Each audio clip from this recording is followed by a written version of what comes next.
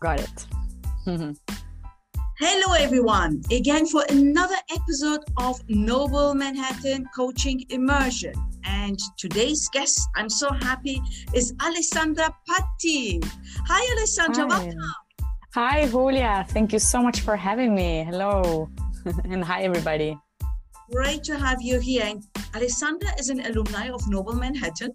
And that's why she's also our guest, because we would like to hear from her own journey. So tell us a bit more about Alessandra. Who's Alessandra? Wow, Julia, do you have like an hour for this podcast? Or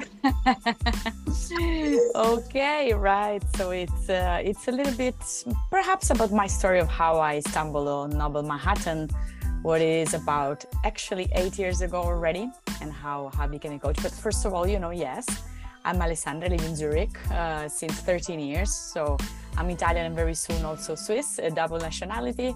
Wow. Which is very exciting, yeah. And here I actually founded my company, Find Your Way Coaching. So everything started about 8 years ago. I used to work in corporate, and you know how sometimes people say that you receive a little bit your call to action about something that you've always wanted to do a little bit later in time. There was also my kind of situation. So I used to work in corporate as a communication and marketing manager, but I've always, I was always having this kind of conversation about mental health with people, or I was giving them tips on communication style, or I was just, encouraging them to do self-care. There was something that I was doing that it was more on a coaching / counselor / psychology level. Yes, so, these things came really natural. And that's actually how I decided on that moment to get extra education. So the company at the time was really willing to let me have this important education to transition and so forth. So then I went into a psychology school, which is something that I actually recommend to all coaches, potential coaches out there, to have a little bit of basic knowledge of psychology or mental health, because it really helps when it comes to your customer. And then I realized while I was doing the school that I was very much into prevention. And coaching is something that really helps with prevention of mental struggle, but also, helps people with their goals and with powerful questions that can trigger a lot of self-reflection, right?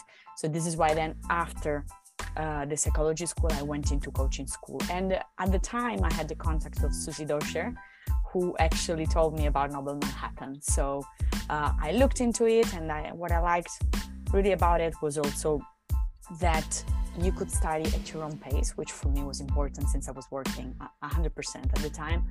And I really liked the content. It was very clear, the modules, how they were divided, and it seemed really the option to go. And of course I wanted to do something in English, and I know it's actually also multilingual, but for me it was very interesting to engage with that and to go on my own rhythm, so to say. Yeah.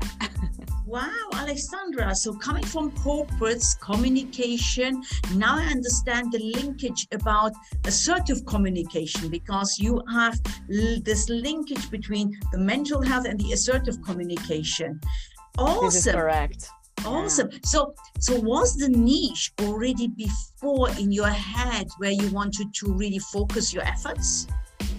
Yeah, actually, you know how things sometimes happen. So they happen for a reason, or they happen because sometimes you start with something as simple as how to say no. So actually, I started coaching people one-to-one on how to say no and place better boundaries, basically. And I was doing that with the customer service teams at my own company. So you know how actually, the people around you, yourself, your family become your first clients. And then with the time, I developed into the concept of assertiveness coaching and assertive communication. But then I realized really the very important link between that and mental well-being, because when we put boundaries, when we take care of our communication and self-care, we feel much better. And there is science behind it of how also self-assertiveness increases self-esteem, which is good for our mental health. So for me, this became very much inevitable. This is why then I decided to work at the intersection of the two, and also became a mental health first aider. So also to all coaches out there that sometimes don't know exactly what their niche is, really look at something that you know you're very good at, but then really specialize in it. So then it becomes really your thing, your specialization, your passion, right? Because it's about that too. Lovely. I love that tip. Wonderful tip out there to everyone. I heard, Yeah. Specialize in the thing that you are good at so that you are becoming the expert even in that. That's great. So what would you say, because you niched out, but everyone who wants to become a coach needs to have the basics, right? So that's important, I guess, whether you niche or not. What is your take on that? Yes, I would say that, in order to start, of course, it's important to study what coaching is, to go through an education. So in my case, again, for me, Noble Manhattan was really great because of how the modules were organized, but the fact there was something that I could do on my own pace. So each one should really self-reflect and say, what is the best there for me? And at the same time, realize, okay, after I become a coach, I need to have certain credibility, I need to have certain niche.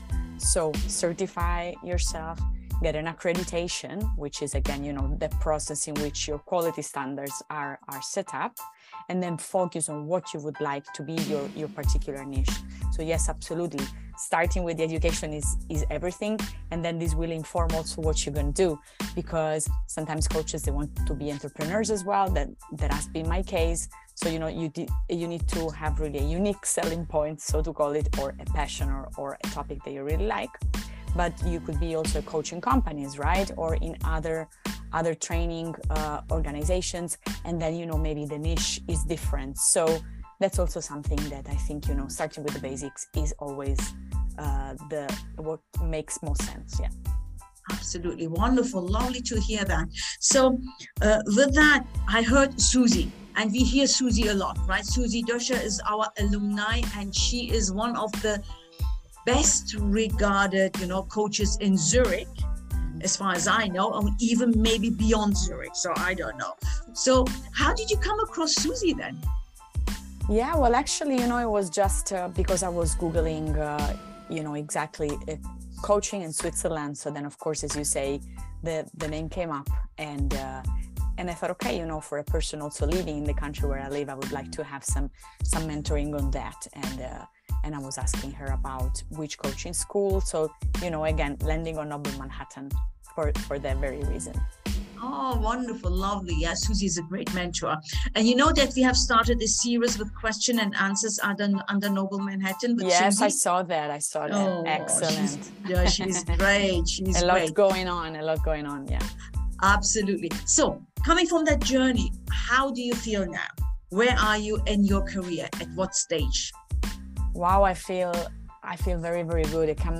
I've come really a long way. If I look back, it's amazing what has happened next, right? So especially in the past 3 years, the business has grown exponentially with companies, because the intersection between mental health and communication is something that everybody really wants to look at. Of course, at the time of the COVID, there was a particular need, especially also to support people on a mental health first aid basis. So not only the prevention, but really the support and signposting to specialists. That was clear that there was a big need.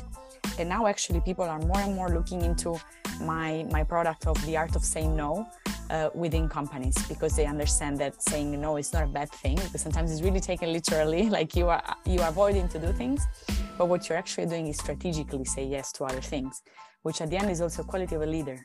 So I'm presenting this as a leadership workshop in many companies, and that's where I'm at. So it has been an incredible journey. And I work also with international companies, so that it's great also for people who are multilingual.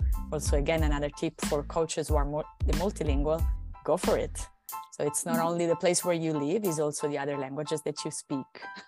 Lovely. So utilize all your resources and your skills, kind of. Absolutely. I'm a big believer in that. Lovely, Alessandra. And for anyone else, I must say Alessandra is a great trainer. She's a great speaker. I did the mental first aider with her and some other workshops as well with Alessandra, so I could just recommend her.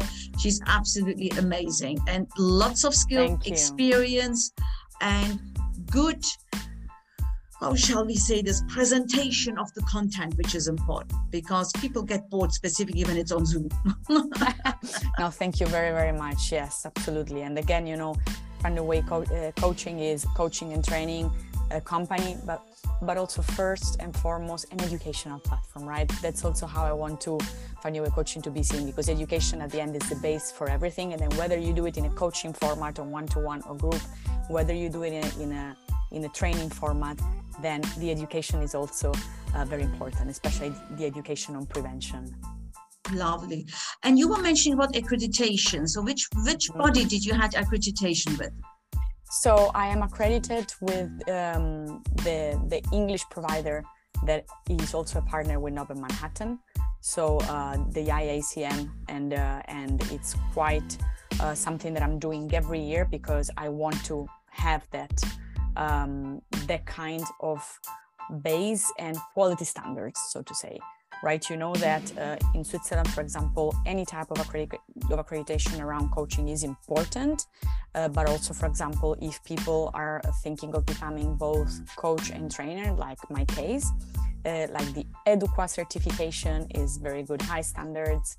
But again, Nobel Manhattan usually, after one becomes coach, gives guidelines on how to be accredited, and then whatever else is on top of that as quality standards is good, right? So good, lovely. I did it as well with the IAPCM, and I'm really feeling grateful for that because they are really VIP. You feel VIP, and they give lots of trainings and guidance as well, how to set up your business. Call out to coaches, right? Setting up your business is not easy. What's next? And this is what we help as Nobel Manhattan as well. So last but not least, thanks very much for getting into your wonderful journey, which is inspiring, and where you are at. You must, I mean, proud of yourself. I'm sure you are. This is and well deserved.